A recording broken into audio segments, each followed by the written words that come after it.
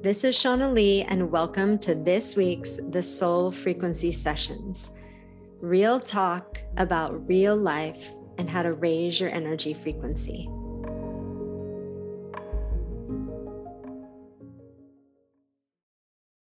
So, looking back on all of the amazing people that have ever told me the story of their life, that have ever come to my doorstep to get support and guidance and love and to uncover who they really are, I obviously have been honored and privileged to dive into people's lives and hear their stories and listen to the things that they fear and to understand how to set them free so that they can move forward in their lives in the ways that they say that they want to, and to discover their deepest truth. And so they are assured that they're moving forward in a way that is in total alignment with their soul and who they really are. And what happens when you sit in my position is you start to see patterns, like in all of human nature, about the things that we all fear, the things that hold us all back in different ways, the mountains that we must climb to live an authentic and a soulful life. And one of the biggest, if not the biggest, mountains that we climb is not even within ourselves. Because think about this, like if you were alone on an island and you wanted to change anything, there's not going to be much resistance other than your own resistance to changing it. Like you would have to deal with the elements of nature, of course, but you really have to only deal with your own decision-making process in making any change by yourself. There's not a lot of outside pressure, so to speak. There's only the pressure that you would put on yourself, or you would also be very clear, like, that anything that's going on with that decision-making process is within you. Like, oh gosh, okay, I'm feeling afraid. Let me take a look at that. Or, oh gosh, I'm, feeling like I'm resisting this. Why am I resisting this? Like you'd be asking yourself these different questions, or you would just make a choice quickly and move forward. But you can see how simple that process might be. Definitely more simple than what each of us face every single day of our lives in making choices, because we exist around so many other people. We've got friends and we've got family members, or we've got, a person we're married to or living with, or a love interest. We have, older relatives and younger relatives and coworkers, and there's a whole pool of people that any one person knows. And it's really interesting because I don't know if you've ever noticed this, but when you look on social media, let's say people have their own private, Instagram account or Facebook account or whatever it is, and they really are friends with the people that are in their circle. So they either know these people as acquaintances, or they are friends with people, or it's people they went to school with in the past, and they don't use their account for anything business related. Typically, you're going to see that people are friends with like anywhere from like 100 to maybe 500 people typically, right? If they are not using it for any other purpose and they haven't quite branched out, beyond their sphere of people, those are the people that they have some relationship to, right? Some connection to, some friendship with, or known them from a different time in their life. But you can see that most people's circles fall within kind of those number of people. So when someone goes to post something on social media, they are thinking about like these 500, 200, 300, whatever it is, 100 people that are going to receive this information. It's the same way that we think about, like, when we make a choice in our life, who's going to judge that choice, or who's going to have an opinion on that choice, and what's their opinion going to be. So imagine now you're not alone on an island anymore. You're on an island of 500 people, right? And you know all 500 of those people, and they know you. Now, when you go to make a choice on this island, you are going to have the added thought process of, what are these people going to think? Or will they agree with it? Let's say you go and tell someone, hey, I'm going to make choice A. And they go, why are you making that choice? I don't like that choice for you. You should make a different choice. Like, And then you go to a different person and you say, hey, I'm going to make choice A. And they go, oh, yeah, that's cool. I think that's great. And now you're like, oh my gosh, I'm totally confused. These people think it's a great idea. These people think it's a bad idea. What do I do? And you can see how this dynamic pulls us away from our own decision-making process, right? It's going to. And especially because we've been on that island with those 500 people or so for our whole lives. So we've never really been alone to be able to say, like, what is the choice I'm making? And is it my choice only within myself? So the lines get very blurred when we start to make choices in our life. And this is why it's so important in looking at anything that we want to do in our life that's different and understanding these relationship dynamics. And so as I started having all of these conversations and helping and supporting people, I started to see this dynamic in relationships. And you hear about it a lot, the empath-narcissist relationship dynamic. I'm going to talk about it through a bit of a different lens. I'm looking at it energetically. So what's happening energetically in this dynamic? Now, obviously, because of the virtue of what I do, I attract lots of empaths as clients, people that are energetically sensitive, people that feel the world in a different way. That would probably be pretty resonant to who I am as a person. So of course, I would attract people who understand what it is to perceive the world from a feeling space and to perceive the world with a sensitivity that not everybody has. And when you come from that place as an empath and you have gone through life and life is intense and life is a lot to handle sometimes when you're feeling everything and processing everything through your feeling center, through your heart space, you obviously go through times where you shut down that heart space. You go through times where you toil with how open you can be. There's a lot of self-protection measures for empaths, certainly a lot of addiction in the history of empaths, or tuning out or checking out, which are all methodologies to just kind of handle and process like all of the intense energy that each one of you feel, right? As an empath, it can be intense. And so along this path of being the empathetic, beautiful souls that I'm going to assume most of you listening to this podcast are, you can come across like almost like a matching puzzle piece to that, which can be this narcissistic personality.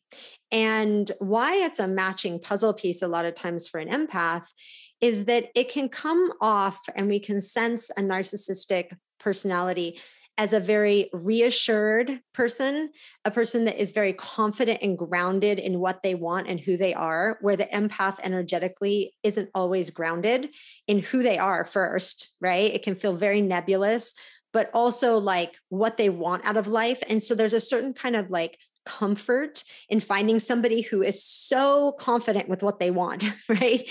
And so connected to how the world revolves around them that it's like, oh, wow, there's almost like an admiration in that for an empath. It's like, wow, you really know what you want and you really know who you are. And that can feel like a very high vibe thing at the beginning. Like this person is really confident in who they are. And yet over time, the narcissistic tendencies can become toxic, right? So that thing that looked so confident and so beautiful at the beginning and gave the empath this very it's like a grounding rod to hold on to, it feels like, oh, this person is so solid and they're so grounded that when I'm with them, I feel like it's me holding on to a grounding rod that's driven all the way into the earth. And therefore I get like a sense of solidarity with myself from this grounding rod. But that quickly evolves and changes. And so of all the people that I have, worked with, almost all of them have had or are in a dynamic with a narcissistic person.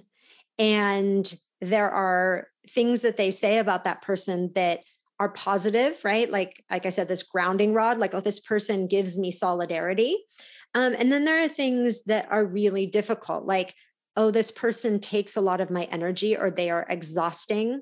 or they are constantly keeping me so focused on them. And I already have a hard time focusing on myself that I'm constantly just trying to feed them energy, right? And show up for them, but it's never enough. And so I feel really tired because I'm constantly trying to give them what they desire because I get a sense of solidarity in being with them. So I want them to get whatever they need in being with me, except for it's like a bottomless pit. I just keep giving and giving and giving of my energy, and that person keeps taking and taking and taking it. And so it feels like there's never, like you're filling up a jug of water, but there's a hole in the bottom, and you can never get that jug of water to be full, which is a very exhausting experience. And so many times empaths feel like they are sucked dry of their energy. And in many ways of looking at it, they are being, it's like someone continuing, it's like the empath is a buffet of energy and someone continuing to stand in line at the buffet, even beyond when a normal person would be full, and continuing to eat the beautiful foods, right, at the buffet, but that person's belly never gets full.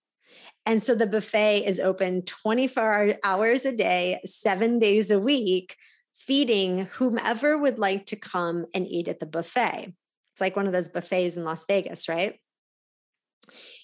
And if we don't have time to close things down and to rest and to restore our own life force energy, and if we don't know as an empath where to go to restore our energy, this becomes a very toxic relationship cycle. And so when I'm working with someone, I am first looking at where is the life force energy being drained from this person. So whether it's another person in relationship, or whether it's a career, or whether it's, the person's wounds or trauma that they've been through that have been unhealed and are kind of very gaping wounds for them. Like, we're looking at where is the energy drain, because to live our life purpose, we have to restore our energy. We simply won't have the energy to even get clarity and discover our life purpose if we're draining our life force energy everywhere in our life. And for empaths, many of them believe that love means I drain my energy for the benefit of somebody else. That is not what love is, right? And empaths, and I talk about this in a little like informational course I created called the Empath-Narcissist Relationship, because I feel that it's so important that we understand how we drain our energy and how this is happening through relationship, and that we restore that. Because an empath will often feel like, I just want to understand why I'm here. I want to understand my life purpose, or I already understand that and I want to be able to build it.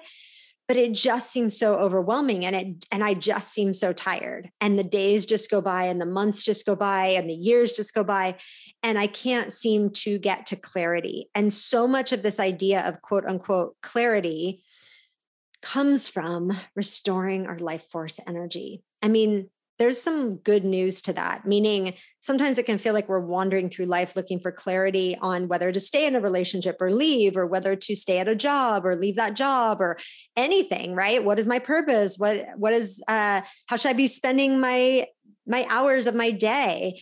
And clarity can feel nebulous, and it can feel like the thing that always escapes you. But truly, when we first look at how do we restore our life force energy, then clarity happens, because we actually have the energy to start the engine of our high frequency life and to step into our passions and our purpose. And so you can see how incredibly important it is to identify where the energy drains are and what is kind of pulling on your energy. And you can do this too. Like, if you have a journal, you can just sit down after listening to this episode and really ask yourself, what are the things that make me tired? What are the things that drain my energy? Who are the people that drain my energy? You can do a little inventory of the people in your life. And maybe even social media drains your energy, right? I mean, that can be a big energy drain. So what are the things in your world that really kind of suck the life out of you, right? On a daily basis or a weekly basis or a monthly basis. And then become really mindful of starting to pull off the things or shift the things. This is where it becomes beneficial to understand how to shift energy, so that that's no longer happening, and to reclaim some of your energy so that it comes back, right, for your own utilization in life.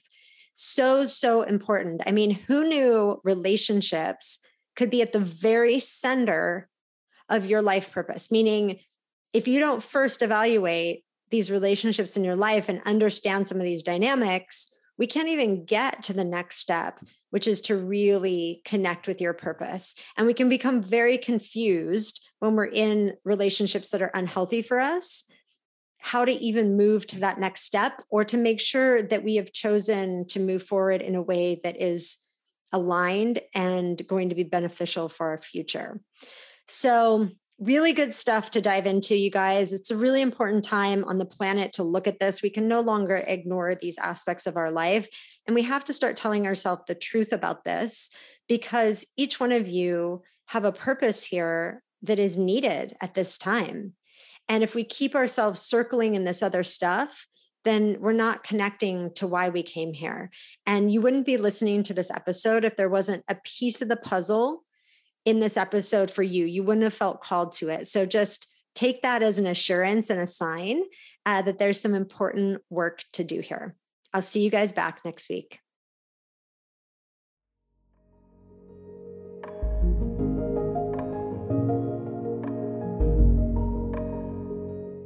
Hey, lovely. This is Shauna Lee. I hope you enjoyed this episode of the Soul Frequency Show.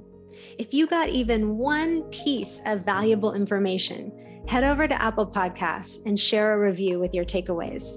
And follow us, because we got lots more goodness to come. We are spreading the love far and wide. And you know where to find me over at IG at The Soul Frequency. Until the next time, love, here's to positive vibes and powerful awakenings.